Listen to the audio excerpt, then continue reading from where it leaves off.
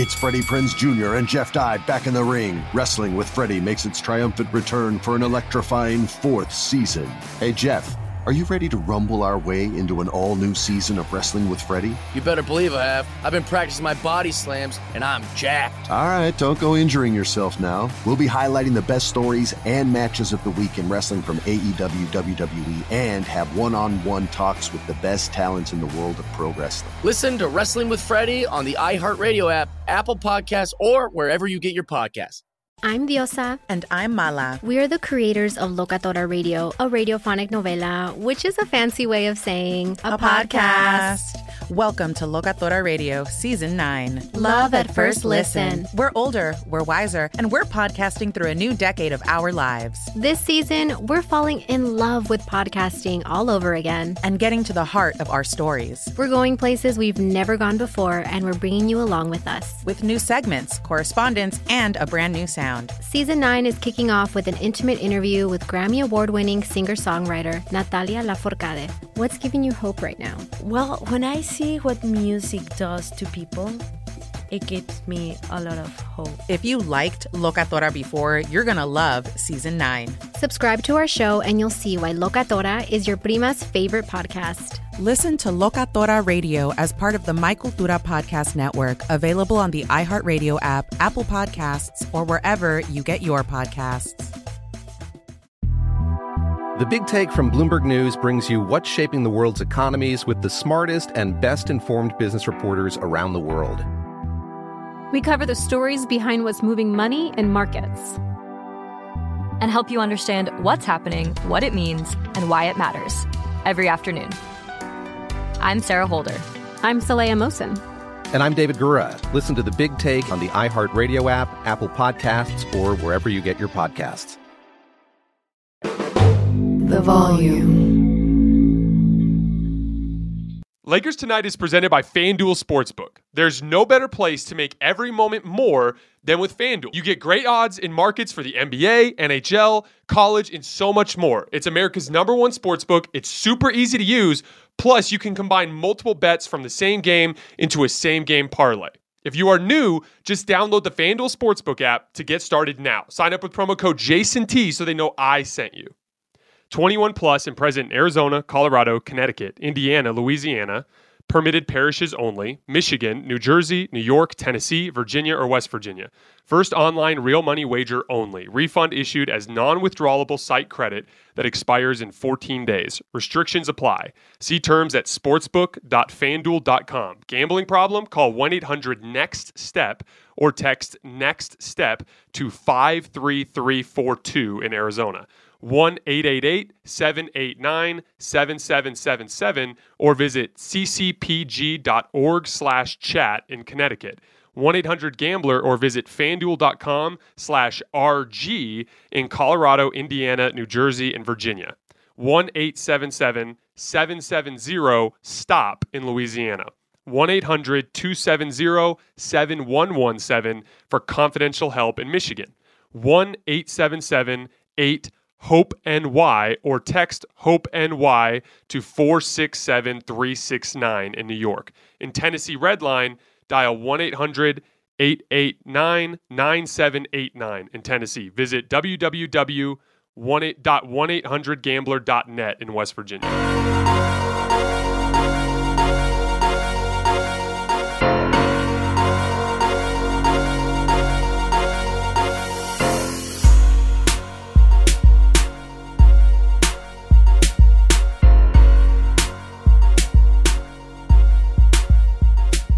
All right, welcome to Hoops Tonight, presented by FanDuel here at The Volume. Happy Thursday, everybody. It is very good to see all of you back here on the live shows, just like we were doing all season long. We're going to have Carson back today, too. Going to dive into all things NBA free agency, including this Kevin Durant drama and this Kyrie Irving drama. I'm going to share with you guys 6 moves that I either loved or hated, and we'll get into the weeds a little bit. And then all of you guys that are watching at the end, for as long as we feel like it, we're going to be taking questions from the audience. So drop some questions in the chat, and later on in the show, we will be hearing from you guys, and we will get into your favorite moves. Before we get started, if you guys could subscribe to the Volumes YouTube channel so you don't miss any more of our content, as well as following me on Twitter at _JasonLT so you guys don't miss any more of my video content, as well as show announcements, things along those lines. We are going to get started with KD. As I have been talking about a lot since the end of the season, the playoffs are all revealing. There is no hiding from that stage. Whatever there is to learn about your basketball team, we're going to learn on that stage. And the Nets were clearly different on that stage than any of the other teams that performed. Everybody else managed to win at least one basketball game. Now, don't get me wrong, they caught a bad draw. But when you've got Kevin Durant, Kyrie Irving on your team, you expect to be able to get a win, especially with as flawed as that Boston team was. And them damn near losing to Milwaukee, and them damn near losing to Miami, and them blowing 3 games in a row the way they did against the Warriors. That was a series where the Nets should have been able to be more competitive. Did you guys feel like the Nets were one Ben Simmons away from getting the job done? I didn't think that was the case. And I think that's a big part of why the Nets played hardball with Kyrie. Because you put up with the drama if there's a trophy at the end of it. Just ask every team that's dealt with LeBron James over the years. But 2 years ago, Kyrie Irving took 2 separate personal leaves of absence for no particular reason, and one time was even caught partying with his family during that stretch. And, you know, if things go well, you looked at something like that over. But they didn't. This past year, the Nets had no business playing the Celtics in the first round of the playoffs. With as talented as that team was, they should have had a higher seed. They should have been able to play a team like Chicago or, any of those lower seeds in the Eastern Conference to get more time for the team to get healthy and ready as they made a deeper playoff run. But that's not what happened. They had to play the Celtics in the first round. Why? Because Kyrie Irving refused to get the vaccine, made a big spectacle out of it, missed a huge chunk of the season, and the Nets ended up being the 7 seed. And so when they lost, all of a sudden, Joe Tsai and Sean Marks and these guys in the Brooklyn Nets front office, they're sick of it because the drama was no longer worth it. So they played hardball with Kyrie Irving. And when they played hardball with Kyrie Irving tried to leverage the Lakers against them with that alleged $6 million taxpayer mid-level exception that he was going to take. The Nets were like, cool, go ahead, take it. He didn't take it. He opted in. And once again, the Nets were poised to go at it again this season. And it was only a matter of time before someone like KD, who cares about the basketball more than anything else, would look at this situation and read the writing on the wall, which is that the Nets were not good enough. Boston's going to be better next year. Tatum and Brown will be 1 year better. They've learned a lot from this playoff run. You know, they're going to be addressing their ball handling concerns that were problematic as they made towards the end of their playoff run. They're going to be better. Milwaukee with Chris Middleton is going to be significantly better. I loved the Joe Ingles pick there or move there. We're going to get into them a little bit deeper later on in the show. Miami is poised to potentially make some moves this offseason. The East is going to be better. Brooklyn's not good enough. And Kevin Durant read the writing on the wall. He accepted reality, and he demanded a trade. And I'm happy for him in the sense that he seems to finally be getting his priorities right. Because he went to Golden State because he prioritized the basketball. He cared more about what his role on that team would be, the ease and the free-flowing nature with which he would be able to play the game of basketball. He cared about that so much more than anything else. And unfortunately, because things went the way they did while he was there, he started caring about other stuff, like the narrative and what all of you think about what he did while he was there. And it allowed him to lose sight of that priority, and he chased a situation based on the narrative instead of based on the basketball. So he partnered with his friend, Kyrie Irving, who obviously was proven to be an unreliable teammate, just like he was in Cleveland, just like he was in Boston. And as a result of that, because he did not prioritize the basketball, he found himself in a situation where he was at a disadvantage on the basketball court, where he had to play, 2 years ago, the best basketball he's ever played in his life just to lose to Milwaukee in 7. Or this year, to run into a situation against Boston where it doesn't seem like they have enough horses. And so it's good to see that he accepted that reality. Now, the question that I have is I wonder where the relationship with Kyrie is at. I believe that him and Kyrie are still close, but I think Kevin has at least come to terms with the fact that maybe that partnership isn't the same. You could be friends with somebody but not be good business partners. And I believe he's come to terms with that. So the question is, where's KD going to end up? Now, he put as his prioritized destinations, his favorite destinations, Miami and Phoenix. I don't necessarily understand the draw for Brooklyn there. Because if I'm Brooklyn and I'm getting back Tyler Herro and salary filler and a bunch of picks, Tyler Herro's not moving the needle for me. If I'm going to Phoenix and I'm getting DeAndre Ayton on a sign and trade max, and I'm getting Mikal Bridges, who's very good, but he's not a star and he makes $20 million a year, that's not moving the needle for me. And again, with DeAndre Ayton, and I really like DeAndre Ayton, he plays the most replaceable position in the NBA. If you're not Nikola Jokic or Joel Embiid, I can probably get 70% of your production for a tiny fraction of the salary. And so the question is, if you think DeAndre Ayton can be Joel Embiid or Nikola Jokic, then great. The Suns are your partner. Go after DeAndre Ayton. But I would imagine that Sean Marks does not think that DeAndre Ayton is Nikola Jokic or that DeAndre Ayton is Joel Embiid. So as much as KD wants to go to those destinations, I don't necessarily see the assets there as being worthwhile for Brooklyn. So how much cachet does KD have? Is the relationship broken between Kyrie and Sean Marks and Joe Tsai, but solid and healthy between KD and those guys? I don't know. Because if that bridge is burned or if that bridge is not in great shape, then if I'm Brooklyn, I'm looking at those situations and I'm going, that's great, KD, but I'm going to where the better assets are. We're going to find out a lot about KD's cachet with the Brooklyn front office in this next couple of weeks, depending on where he gets traded. Because the way I would look at it, KD should theoretically fetch the largest trade package in the history of basketball. This is not James Harden coming from the Rockets. This is not Paul George. This is not Kawhi Leonard after he had knee tendinopathy. This is not any of those situations. This is Kevin freaking Durant at the peak of his powers, under contract for 4 more years. And even if you believe he's aging, at least 2 or 3 of those years, he's going to be a top 5 player. So in theory, he should bring back a ridiculous package. If I'm Brooklyn, I want draft picks. I want absolute slam dunk, home run, guaranteed great young players to go with it. And I'm not getting that from Miami or from Phoenix. If I'm Brooklyn, I'm calling Toronto and I want Scotty Barnes. I'm calling New Orleans and I want Zion Williamson and all the picks.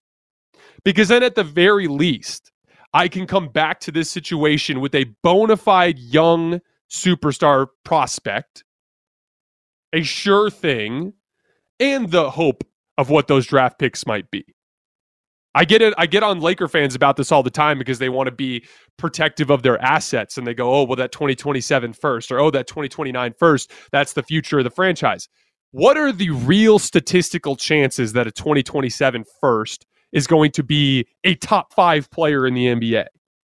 Even if it's a lottery pick, it's extremely unlikely.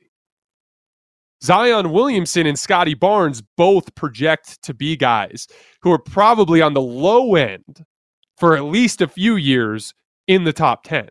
That's the type of prospect they are. So if you're a Toronto fan, why would you want to give up Scotty Barnes? For that exact same reason. If you're a New Orleans fan, why would you want to give up Zion? For that exact same reason.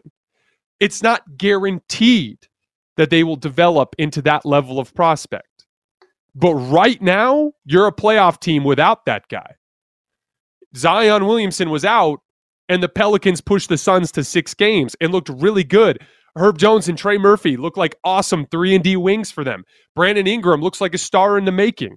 CJ McCollum would be as good of a second or third option as you'll find in the league. Toronto with Pascal Siakam, OG Anunoby, Kem Birch, Chris Boucher, they've got all of this talent there. If you can convert Zion or Scotty Barnes into Kevin freaking Durant, you become a top-tier contender.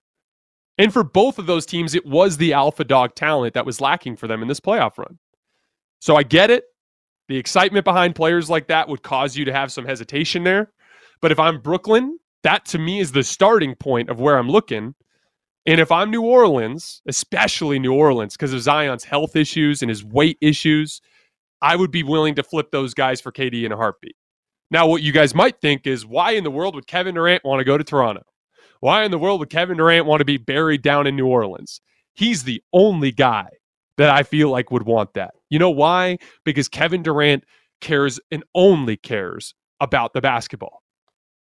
If I could, and Brandon Ingram, for instance, is very much a hoop head, is very much wired just like KD. Wasn't into the drama in LA, just wanted to focus on the hoops. That might be the perfect situation for him. KD is kind of uniquely mentally equipped to go to a smaller town relative to the rest of the NBA and play with a guy like Brandon Ingram and play with a guy like CJ McCollum and be happy. But most importantly, for both Toronto and for both New Orleans, they provide KD with a solid basketball situation where he could focus on what he's great at. When he was in Oklahoma City and when he went to Brooklyn, he had to do everything. Because in Oklahoma City, they didn't have enough talent. And in Brooklyn, they prioritized the wrong kinds of talent. They focused on offensive skill instead of on size and athleticism. And then they ended up getting physically dominated by the Boston Celtics. If he goes down to New Orleans or goes up to Toronto, he can fit into a team that will do the dirty work for him, play for great coaches, and be able to just fall into a role and be great at what he's great at, which is exactly what he did when he was in Golden State. So yes, I understand why he wants to go to Miami or Phoenix, but I don't think they're realistic destinations. And the two that I would keep my eye on is Toronto and New Orleans. Who the hell knows what's going to happen, though? Intel is that every single team is calling the Nets. Intel is that they're prioritizing assets as they should. This whole experiment with KD and Kyrie has been a disaster. Why would they do them any favors? Let's move on to Kyrie. I don't have any intel on this other than the stuff you've heard on from your regular reporters. But it's starting to feel like almost like an 80% chance that Kyrie is going to be a Laker. The only other team that it really makes any sense for is Dallas, having lost Jalen Brunson. But the intel there is that they're more interested in building wing depth. And that they like the idea of maybe having Goran Dragic fall into that third role and upgrading Spencer Dinwiddie into the Jalen Brunson role. Not a lot of teams are willing to put up with the Kyrie circus. The Lakers don't have the luxury of turning away talent because they are at a talent deficiency. So it makes sense. The reports you're hearing from Brian Windhorst and from Stephen A. Smith that Kyrie wants to be a Laker, they actually make sense. And and as far as the basketball fit, we already know how the LeBron-Kyrie thing works. And most importantly, just to get into a little bit of an X's and O's fit there, one of the things that causes problems for the Lakers over the last couple of years with their high pick and roll with Anthony Davis is they haven't been able to run it. Why?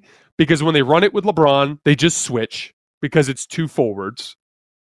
And when they ran it with Russ, or when they ran it with Dennis Schroeder, or when they ran it with Rajon Rondo, the three of those guys can't shoot, so you can run dramatic drop coverage against it, and you can have the guards go underneath the screen.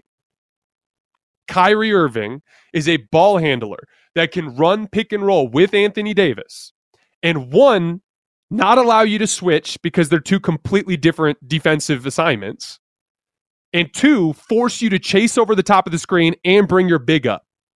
Because Kyrie will pull every single time coming off of that screen. It completely flips the dynamic of the way you can guard Anthony Davis as a screener and will open up so many more things for Anthony Davis as a roll man or for Kyrie Irving coming off of those screens. To me, it's a home run basketball fit. And we're going to get a little bit more into the other moves the Lakers made later. But again, as is always the case with Kyrie, the idea of him is better than the reality of him. The problem is that when he's on the floor, it looks great, but he's not always on the floor.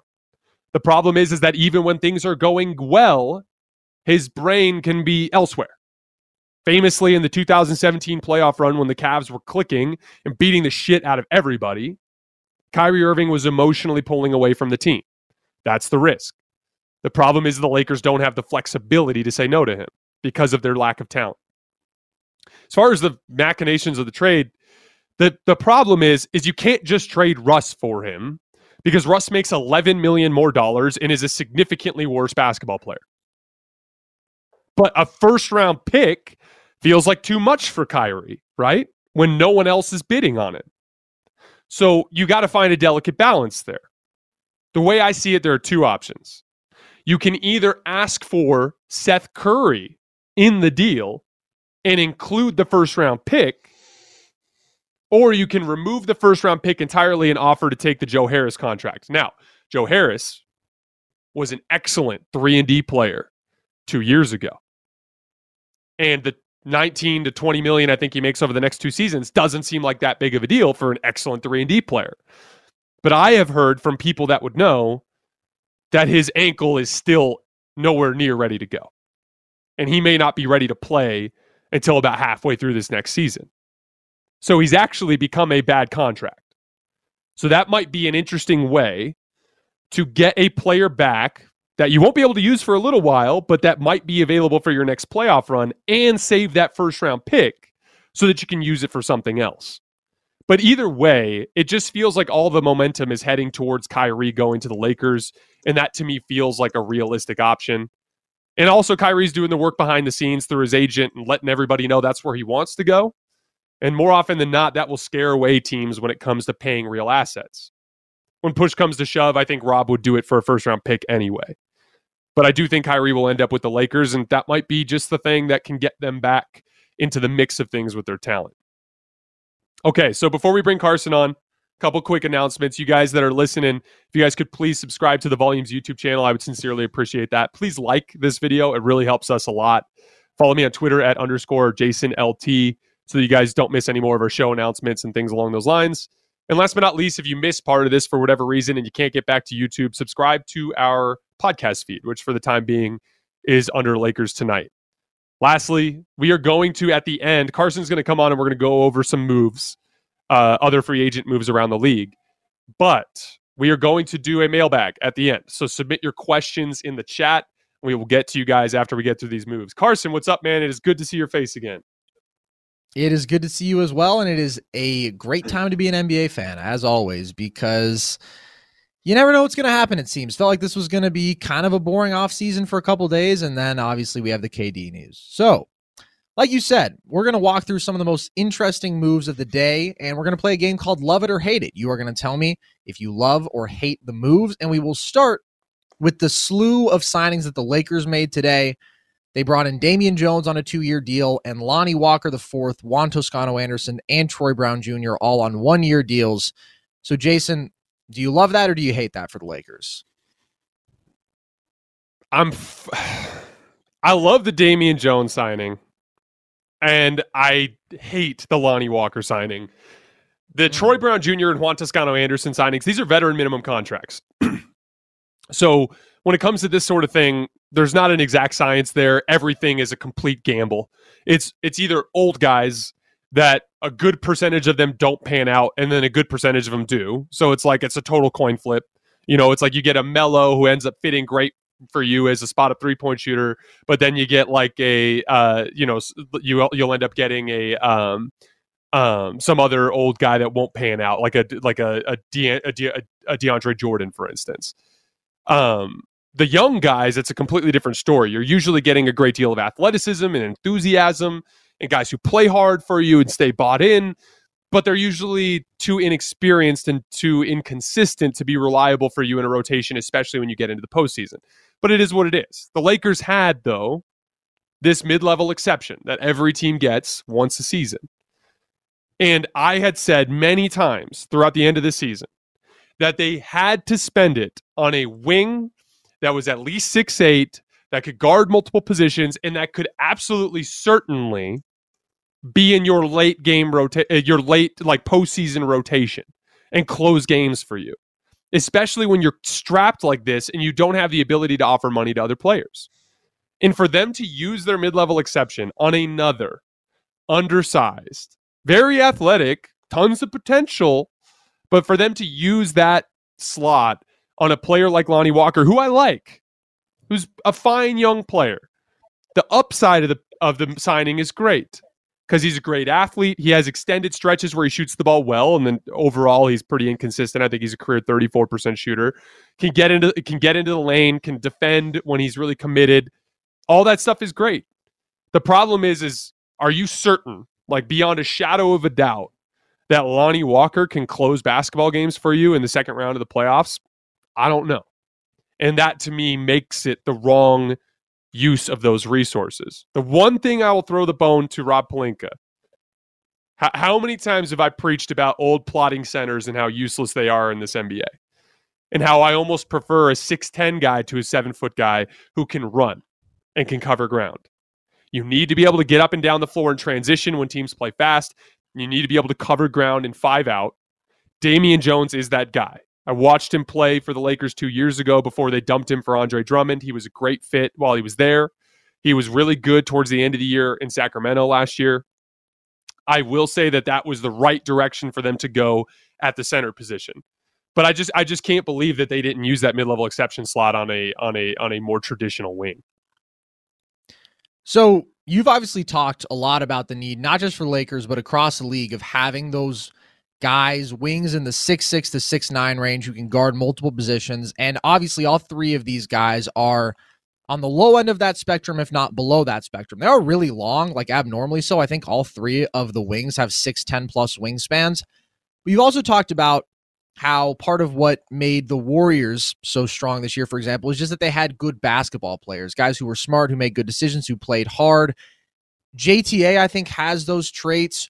Troy Brown Jr. is not a great basketball player, but he has some of the playmaking, some of the two-way ability. So do you have any positive thoughts in terms of, outside of Lonnie Walker with those other two wings, investing obviously very little resources in guys who at least are in kind of the right mold, or how comfortable would you say you are with those two signings specifically? Well, what's funny about it too is I swear Rob Pelinka just like listens to all the Twitter trolls and then does the exact opposite of whatever he did the previous season. It's like, oh, we lost to the Suns and no one could shoot, no one could score. It's like, okay, I'm getting all guards and wings that don't guard and only play offense, And then it's like the entire narrative last year was they're too old, they're washed up, and so now it's all young, freaky, athletic guys that that have all this potential. And as far as the their limited offensive skill goes, this is the issue. When you've got LeBron James and Anthony Davis on the roster, let's forget about Kyrie Irving for a second, who I believe will be a Laker. If you have LeBron James and Anthony Davis on your roster, you're going to pack the paint. That's just it's the only thing you can do. You can't hope to contain them any other way. It's what every team did this last year. It's what every team did the year before. It's what every team did the year before that. So you constantly find your guys in closeout situations. And in closeout situations, you need to do one of two things really well. You either need to be a dead-eye three-point shooter, which Troy Brown Jr. is not, Juan Toscano-Anderson is not, and Lonnie Walker is not. Or you need to be a very, very smart, savvy closeout attacker. I want you guys to think about like a Andre Iguodala for something like that. Think about an Otto Porter Jr. These are guys that are not, necessarily overly athletic at this phase of their careers, but you can count on them to rip through when the guy closes out on them, get into the lane, collapse the defense, and make the next read. And that sort of closeout attacking, making those reads requires a great deal of experience and savvy and basketball IQ. Not to say that those guys won't be able to do that one day, but it's really hard to do. There's a reason why Juan Toscano-Anderson fell out of the rotation for the Warriors. It's because the Warriors typically are running a ton of 4-on-3 as a result of Steph Curry traps and the overall chaos that is caused by the Splash Brothers. And Juan Toscano-Anderson was less reliable as an intelligent decision maker in those situations. Doesn't mean they won't have moments. Anytime you have young athletic players like this, they will have moments. There will be a game where the Lakers beat the shit out of a good team, and Juan Toscano-Anderson has 15 and Lonnie Walker is 18 and they're locking up and everything looks great. But with young players, it's always about consistency. They struggle to identify the things that are working for them so that they can replicate them.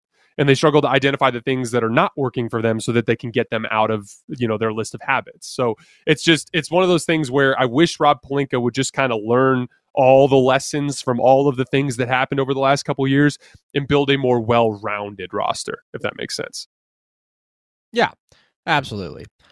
Let's move on to the traditional free agency signing of the day, if you will, and one that we've heard a lot about because obviously the pure market wasn't overwhelmingly intriguing for this year, but Jalen Brunson was the name that kept coming up, and the Knicks were the team that kept coming up being attached to him. It seems as if he has very least headed to the Knicks on a 4-year, close to $110 million deal. Attention all wrestling aficionados. Wrestling with Freddie makes its triumphant return for an electrifying 4th season.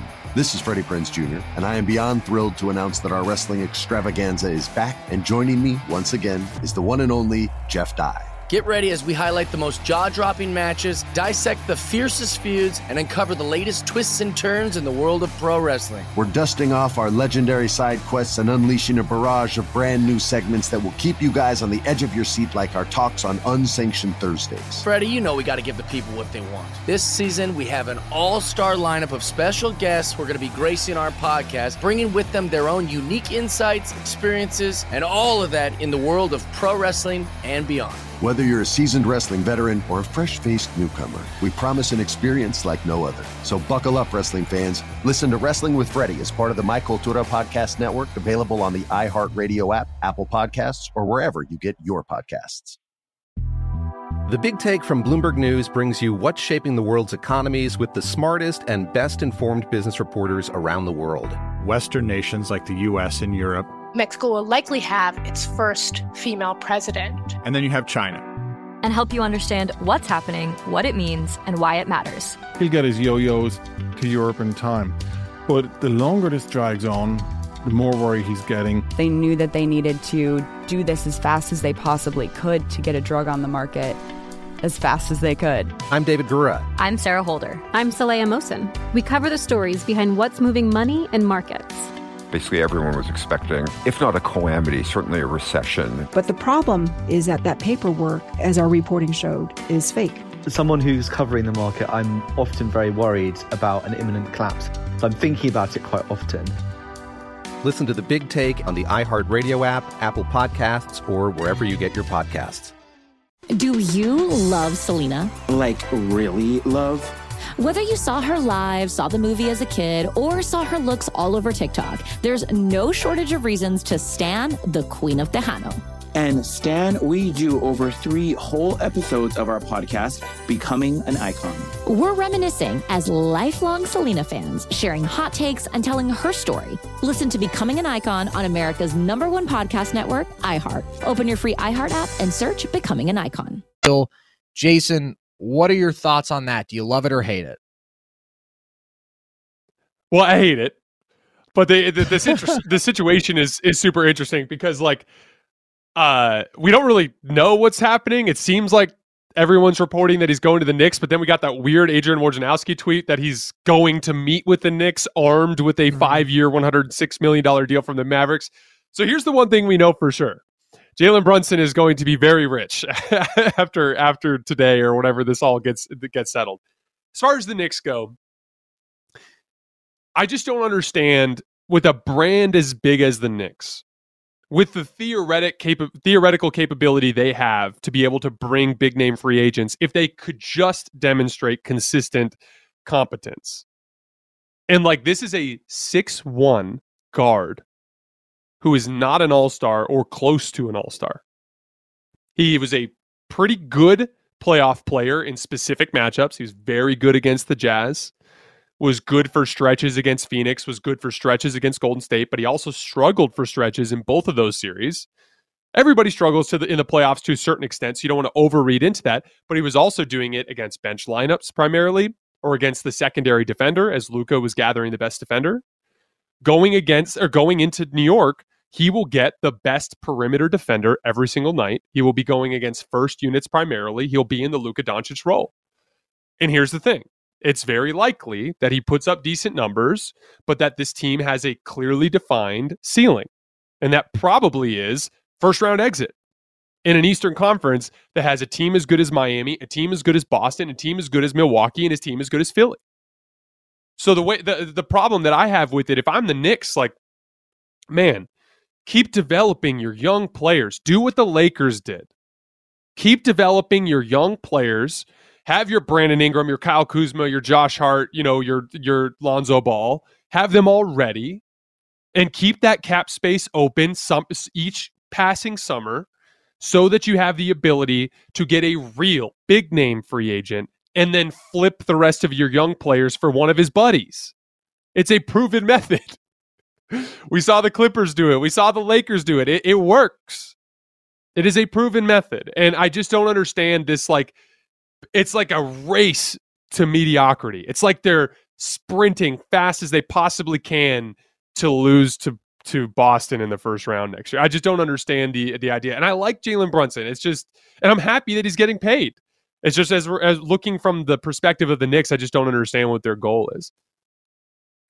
I completely agree with you. I think Brunson is very good. I think he's fundamentally a winning player. He does a lot of things really well, but it's an overpay, and it's especially an overpay given the direction of the franchise. So if you were the Knicks, how would you have gone about this offseason? What would be the direction to take from your perspective? So, look at what the Lakers did over the last couple of years. Essentially, they only tie up their core players that they know are part of their future, right? So they had LeBron tied up, Anthony Davis tied up. Outside of that, there was no big money anywhere else on the roster, and they consistently signed their supporting pieces to one-year deals. So you can essentially rotate them through each passing summer. It's okay to be towards the bottom of the league as long as you're demonstrating competence. If you have a good coach, if you guys play hard every single night, if you're competitive, if you draft well, and if you demonstrate to the rest of the league that you're building something. What happened with the Lakers in 2019? They demonstrated to LeBron over the previous years, because here's the thing, the Lakers are an absolute shit show, as everybody knows. But they have one department in their front office that's one of the best in the league, and that's their college scouting department. They consistently, year in and year out, find high-quality NBA players on the margins. This past year, they did it again with Austin Reeves. It makes you really wonder what this Max Christie kid can do, because it's like he's a kid who didn't shoot well at Michigan State, and I think he only averaged 9 points a game, and you're like, you almost can just bet that he's going to be a rotation player for the Lakers next year, because that's just what they do. So that one piece of competence in the Lakers front office demonstrated over a half decade that they knew how to accumulate quality young players that the rest of the league wanted, and then they kept their cap space open. And then when LeBron came, they immediately flipped all of the assets for Anthony Davis. You can absolutely do something like that. I'll give you an example. Let's say that you had all this cap space open and you went after Bradley Beal. And Bradley Beal already signed with the Wizards. I just want to give you guys an example of what I'm talking about.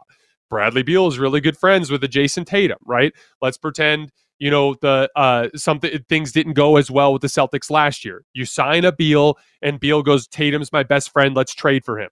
Again, that's not going to happen, but there are little friendships like that all around the league. All you have to do is catch the right free agent in the right summer and the right friend who's in a situation where he's not overly happy, and have the requisite assets to make the trade. If you can pull off those three things just like that, you can have the star talent you need to compete. And again, this is not Milwaukee. This is not Oklahoma City. You don't have to, build on the margins and hope that things break your way. You are the New York freaking Knicks, okay? You absolutely, if you can demonstrate competence, you absolutely provide these players with a world stage, the mecca of basketball, all of the history that comes along with it. You can absolutely pull these huge personalities in the NBA. You just have to kind of have you got to have the opportunity ready each passing summer as these guys come available. As we all know, it just depends on which particular summer you catch, and you catch the right star who's ready to make that move. All right, well, we do have word from Woj now confirming, Jason, it is a 4-year, $104 million deal for Brunson with the Knicks with a player option on the final season.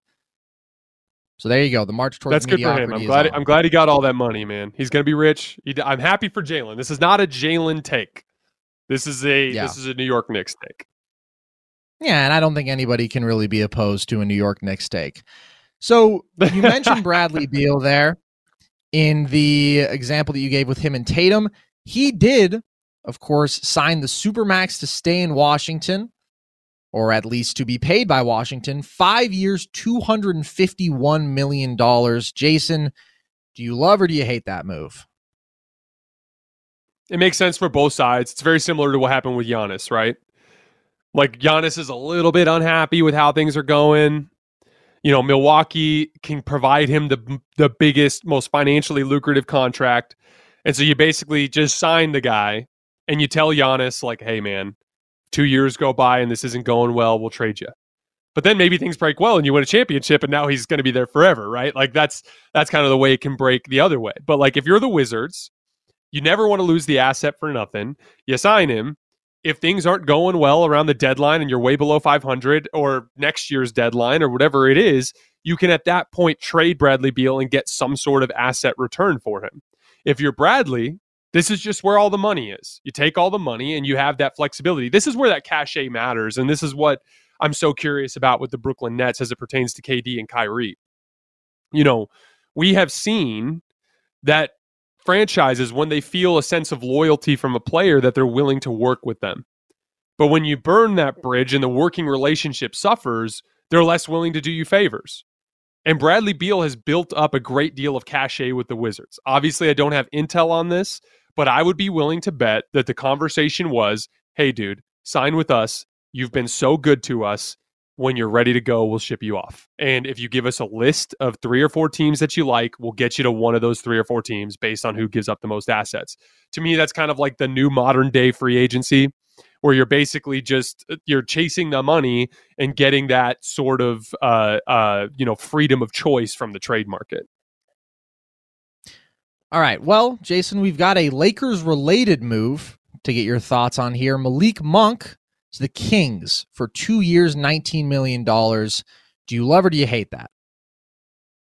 So I would love it for the Lakers if they didn't promptly go sign another small guard with the mid-level exception. My whole theory was this entire Laker offseason was you have to, even though I love Malik Monk's game, and he deserves every penny of that deal, with this particular Lakers roster, he did not fit a specific need for them.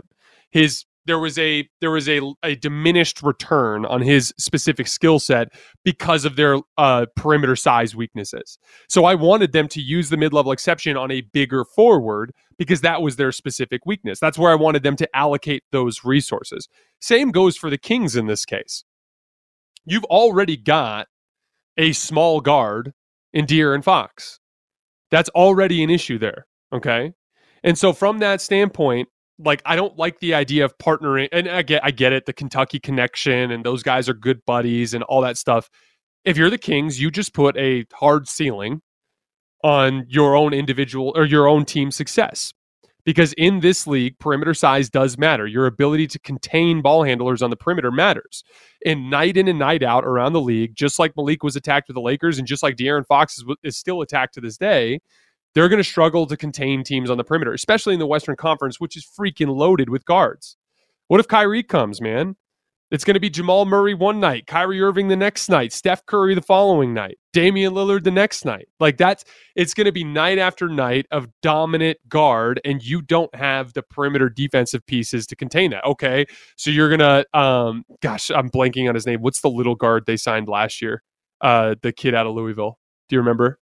The little Kings? Stocky defensive guard. Yeah, the Kings. It's Mitchell, Davion Mitchell. So like Davion Mitchell, great defensive player, right? So you put him out there to help with dribble contain, and now you got to bench Malik, or are you playing 3 tiny guards? You know, like I don't, as is always the case with the Kings, I just don't understand what their plan is.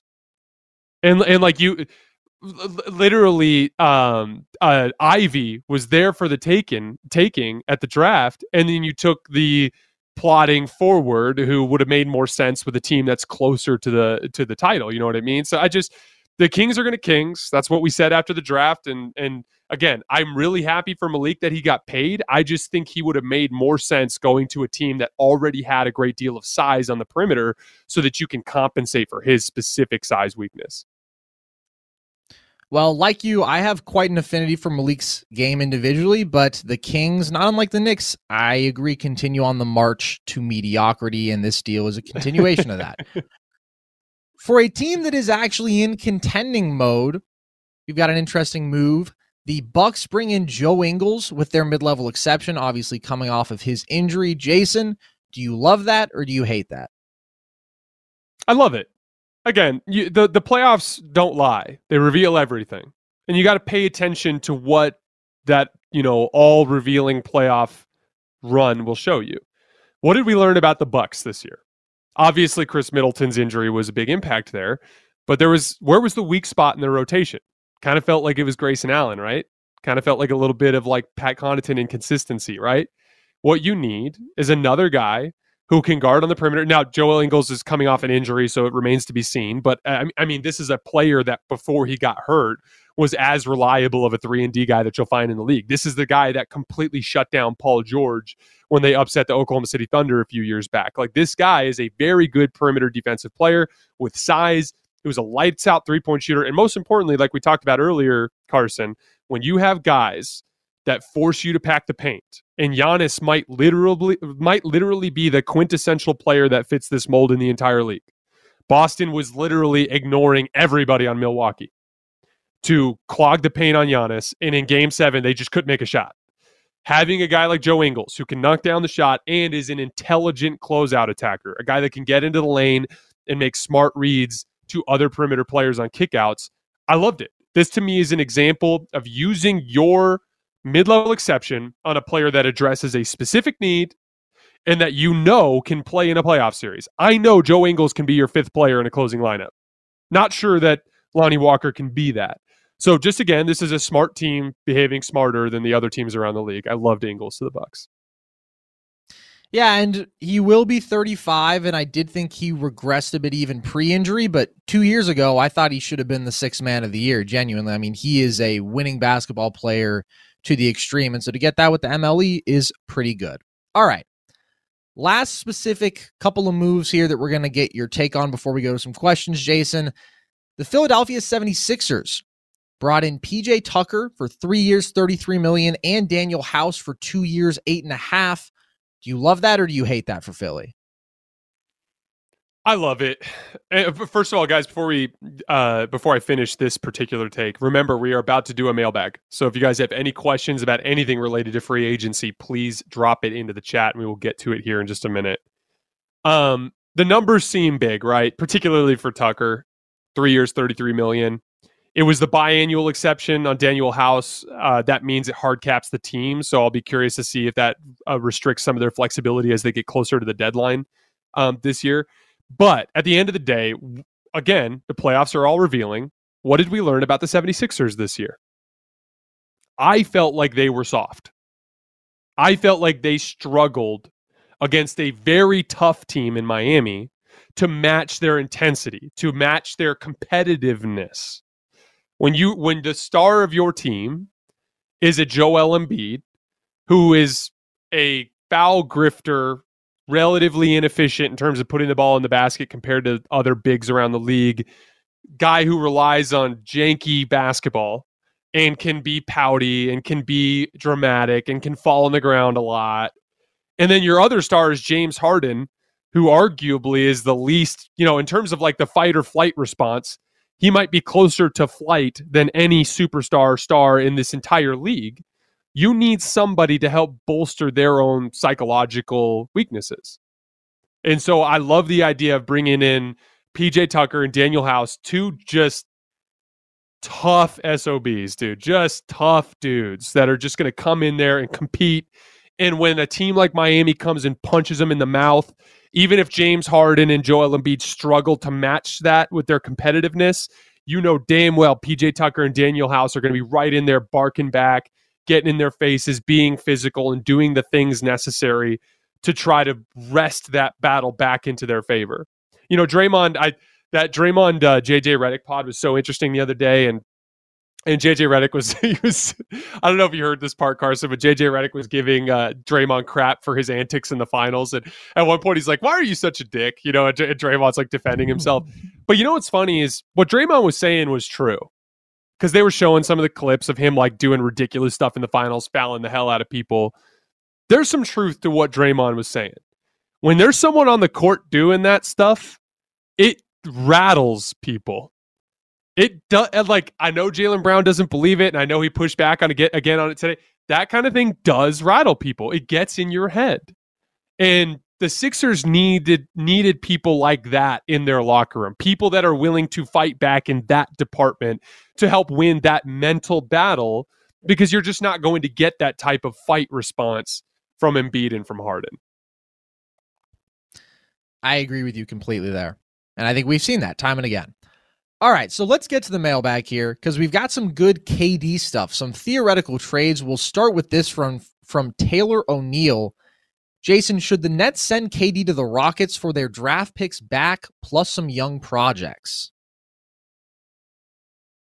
Oh, man, that'd be so mean to KD. That would be vicious. Well, again, this is where we get into the cachet stuff, because like if I was Brooklyn and I really wanted to stir the pot, especially because, we're also coming up on some CBA negotiations here relatively soon. And the word around the league is that the owners are going to be trying to wrest back some control. That would be one hell of a power move from Brooklyn to ship KD off to NBA Siberia in Houston. Here's the thing. There's absolutely no reason for Houston to do it, because they don't have enough talent to make a run with KD. And I believe that Brooklyn can get better young players elsewhere around the league. So as I get why, as a Houston fan, that might be interesting. It just is completely unrealistic. And quite frankly, I'm sure KD's agent would throw an absolute fit. All right. How about this one, Jason? KD to the Pacers for Malcolm Brogdon, Miles Turner, TJ Warren, TJ McConnell, and 3 first-round picks. That's a lot of money, so you're going to have to throw some stuff in with KD there. But what do you think of that in theory? And then we're going at it with KD and Tyrese Halliburton at that point. Again, same thing as the Rockets. Like, it's one of those things where it burns the bridge with KD, because him and his agent are going to be pissed you shipped him off somewhere where he can't win. The Pacers are still not going to win, and if I'm the Nets, I'm not getting enough back for that to really move the needle. Like, even all of that, I'd rather have Scotty Barnes. Even all of that, I'd rather have Zion Williamson. I'd rather have even some of those theoretical packages from Phoenix involving Ayton and Bridges. I'd rather have those. Yeah, well, like you said, all 30 teams are calling, and I'm sure all 30 fan bases want to try to find a way to get KD in there. What do you think is the single least logical or perhaps cruelest location for KD to go in the league? Oh, I got one for you, Carson. Okay. Kevin Durant in exchange for Andrew Wiggins, Jonathan Kuminga, and Moses Moody. And we run it back. KD on the Warriors would be scary, man. Yeah, can you imagine? Can someone Photoshop a couple of those really quick for us? No, I was thinking about that the other day, because like I don't think the Nets would do it, because I know the Warriors fans love their young prospects, and Colin Cowherd in particular is very high on Jonathan Kuminga, and I like Jonathan Kuminga too. He's just not a home run. None of their young players are sure things, and I would imagine that Brooklyn will be able to fetch a sure thing. But that is an interesting idea in the sense that, like, the basketball fit is great, and I'm sure the Warriors would make that trade. It's just one of those things where I just think they'll end up getting something else elsewhere. Yeah, that would be hilarious, though. Oh, wait, can I throw out one? Yeah. So I got roasted the other day for my proposed Lakers-Nets trade. And I understand the skepticism, because and again, guys, this is fake trade season. Almost everything we're saying is unlikely. So I'm not over here trying to be prescient or anything. But I am genuinely curious to see, when it's all said and done and the moves are made, whether or not Brooklyn gets much more than Anthony Davis, the 2027 first and the 2029 first. Mm-hmm. Because you have to think, even if you didn't think Anthony Davis was in your timeline, Brooklyn could theoretically flip him for a huge package, right? And so it's one of those things where, like, again, it's super unlikely, but that Russ and AD and the 2 firsts for KD and Kyrie, it's not as insane as everyone thought it was. Is all I'm going to say. That's it's not likely. Not putting my name behind it, but I'm just saying I didn't think it was that outlandish. All right, well, let's take a quick break from some KD talk here to look at a team that was on the biggest NBA stage this year and fell just a little bit short, and that, of course, is the Boston Celtics. So, got this question from Stilo Green. Jason, who do you think the Celtics should look to bring in to help the core guys on their roster? So the big one that stood out to me, and there's some intel in this department already. The intel is that they're targeting TJ Warren and Danilo Gallinari, but I think both of those guys want the mid-level exception. And they may end up going somewhere where they can get a little bit more of a bigger role. Danilo Gallinari is a name that I've thrown out that I'd love for the Warriors to get in terms of a great way for them to elevate their ceiling. The Celtics need ball handling, and they need someone who can consistently get shots at the rim. So this year, I can't remember the numbers exactly off the top of my head, but Danilo Gallinari had about 140-something post-ups, 146 post-ups, I think, and he was about 56% from the field in those situations, got to the line 38 times, made 36 of them, only had 10 turnovers. He was one of the more efficient post-up players in the league this year. In a decent volume, he was doing over 2 post-ups per game. I liked him as an option that, theoretically, if you've got Marcus Smart on the floor, Jason Tatum on the floor, Jaylen Brown on the floor, and they're ball pressuring the hell out of those guys, Danilo Gallinari is probably going to fetch a slower forward that's going to struggle with ball pressure. So you could see him as a guy who they could use as a release valve to bring the ball up the floor. When they're struggling to get into the paint because guys are sitting on their right hands, you could throw the ball into the post to Danilo Gallinari. And again, post-ups that draw double teams are another great way to get into your driving kick game. And driving kick is where Boston's at their best. So again, they're all they're going to have at their disposal is going to be, veteran minimum contracts and mid-level exception type stuff. They're all of their players in the rotation are under team control this year. Grant Williams has got a team option, but they either already picked it up or they're going to. But the guy that I'd be looking at there is Danilo Gallinari on the mid-level exception.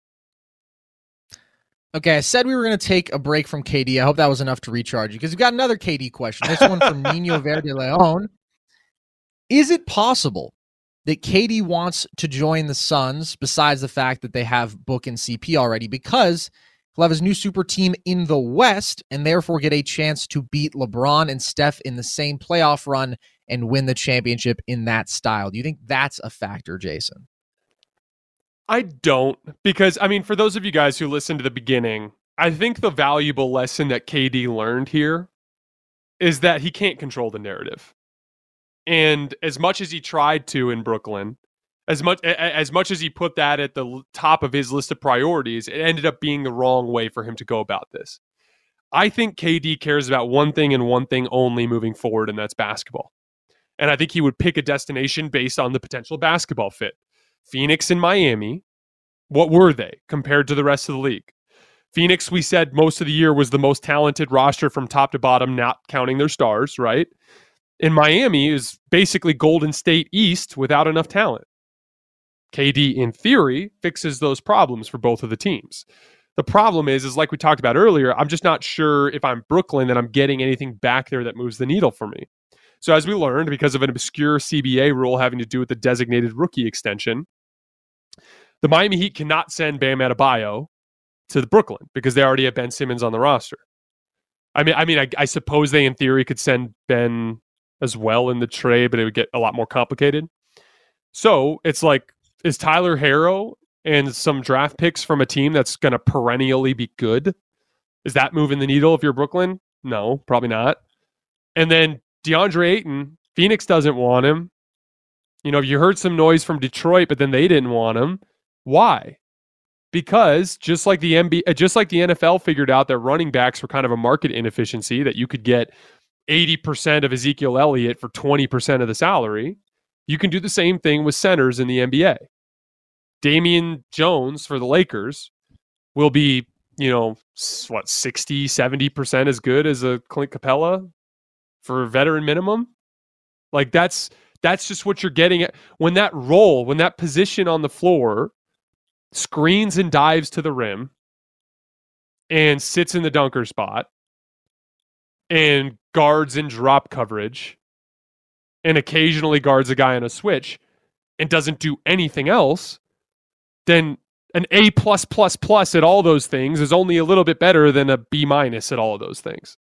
And so I just don't, if I'm Brooklyn, the idea of getting back DeAndre Ayton on a super max or a max, it doesn't make much sense. And then, Mikal Bridges, you and I talked all year, Carson, about what it might look like if he had an opportunity to do more offensively.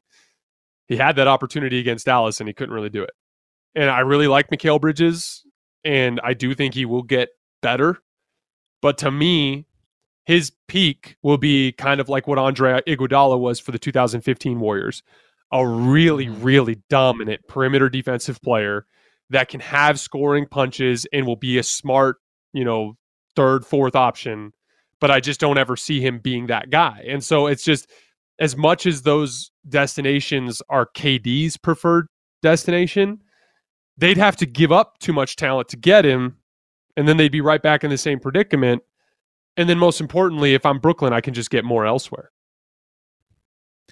So I think you make some really interesting points about Ayton there and just how he sort of relates to the state of the NBA overall that we will get back to in 1 second. But before we do that, just looking at KD's path, if he were to end up in Phoenix specifically, right, where they literally had the best record in the league this past year, or even Miami, where it's a reigning 1 seed, do you think there's an argument that he closes his path to being a top 10 player of all time if his championship resume is joined a 73-9 most talented team ever, won a couple rings there, tried to build a super team, failed miserably, then goes, joins the best record in the NBA, even if they give up some talent to get him? Like, how much stock could you put into rings that he continues to win in that fashion compared to if he had actually had to fight an uphill battle from this point forward in Brooklyn, or if he goes to a Pelicans or a Raptors where, yes, he's asking out, but he's not going to teams that were at the absolute top of the league this past year? So the problem is I think the damage is already done. But to KD's credit, I really think he's come to terms with that. Like, I think he's at peace with it. I think he knows that he'll never get the amount of credit he deserved in Golden State. I think he knows, and we did I did a whole thing on this the other day, but like the revisionist history with those Warriors teams, to where it's because they won in this 2022 season, all of a sudden KD is being erased from the 2017-2018 seasons. I agreed with Draymond. Like, I think the Warriors lose in 2017 if the Cavs run it back and the Warriors don't get KD. It's really this simple. Hey, Warriors fans, did you guys think you were way better than the Celtics because you won 3 games in a row at the end? Yeah, you probably do. Well, the Cavs beat you 3 times in a row in 2016. They kind of figured you out. And to Draymond's credit, and I thought Draymond was wrong when he said that Steph couldn't create a shot back then. But he is right about the fact that Steph has gotten a lot better. Steph is doing to teams what he did in 2016, even though they're much better at defending him now. That's the credit to Steph. As defenses have evolved, he's evolved with them. As far as KD goes, though, it's like, dude, there is no version of this story that ends with you not having those, fair or unfair, those marks on your resume. So, like, my thing is like, dude, if you can't win the court of public opinion, win the trophies, because the trophies last forever. They can't ever take those away from you. So I would continue to pursue the best available basketball situation and say, screw the narratives, screw all the talking heads that are beating you down. The Warriors fans, they're never going to like you the same way they used to ever again anyway. So who cares? Like, at this point, dude, control what you can control, which is what happens on the basketball court. Go out there and win all the trophies. All right, we've got one last hypothetical KD scenario for you. This one courtesy of Mike H., who says KD liked his time in the Pacific Northwest when he was in Seattle. What are the odds he gets traded to Portland, and how good could they be? So the fit, I love him and Dame. I like the direction Portland has been going, targeting wings. The Jeremy Grant fit is awesome. The problem is, once again, Portland just will not be able to hang in the actual bidding war that's about to take place. Like, they just don't have any realistic prospects that are going to, like, Anthony Simons played really well last year, really started to blossom, but he just signed that big fat deal, which I don't think he's going to be able to be. I don't even think he's legally allowed to be traded until this year's deadline. And most importantly, if I'm Brooklyn, is Anthony Simons moving the needle for me? No. And in terms of draft picks, they don't have the same amount of picks that they can offer compared to some of these other teams in the league. Actually, Carson, I got one for you. Okay. What if the Boston Celtics traded every single pick they had and Jaylen Brown for Kevin Durant? Wow. What would you do? I think that would be a win-win, genuinely.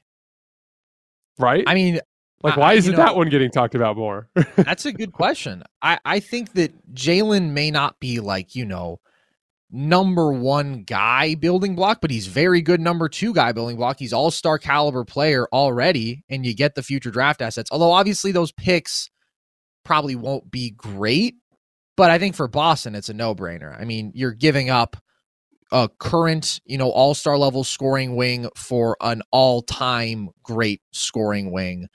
So that's interesting. That's very interesting. But let's frame it like this. That's a package that probably won't get the deal done. That is way better than anything Portland can offer. That is way better than anything, these other teams that we've thrown out can offer. Like, even to me, that's a better package than what Miami or Phoenix can offer. Like, if you're a GM, would you rather have Jaylen Brown under team control with the long contract that's a max, or DeAndre Ayton? I want Jaylen Brown. Yeah. Do you want Tyler Herro or do you want Jaylen Brown? I want Jaylen Brown. So, like, to me, like, that's an example of like the way this bidding war should result in the largest return in the history of NBA trades. And so that's where we need to frame this. Like, we just presented a trade of Jaylen Brown and a ton of first round picks, and that probably doesn't get it done. That's the way that we got to look at this. Like, it's just, that's why my brain keeps going to Toronto and to New Orleans.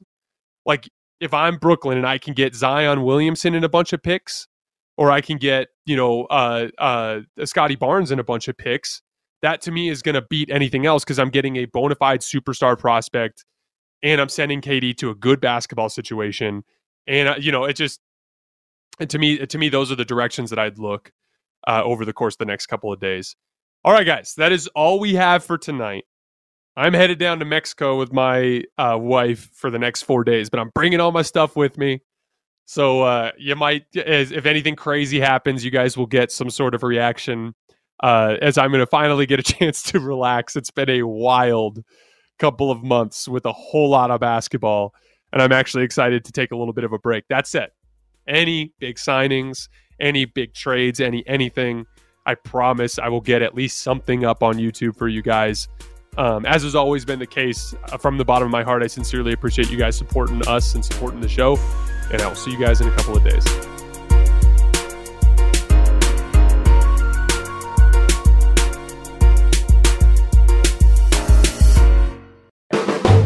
The volume.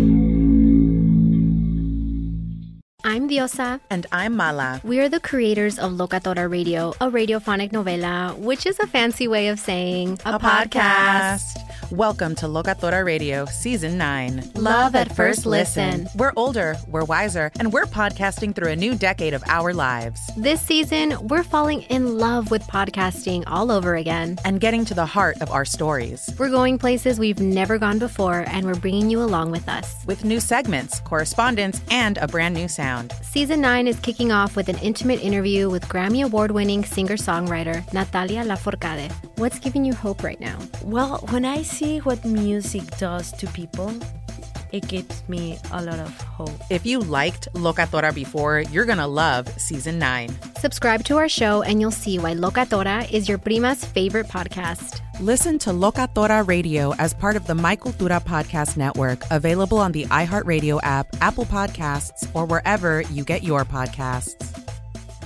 It's Freddie Prinze Jr. and Jeff Dye back in the ring. Wrestling with Freddie makes its triumphant return for an electrifying 4th season.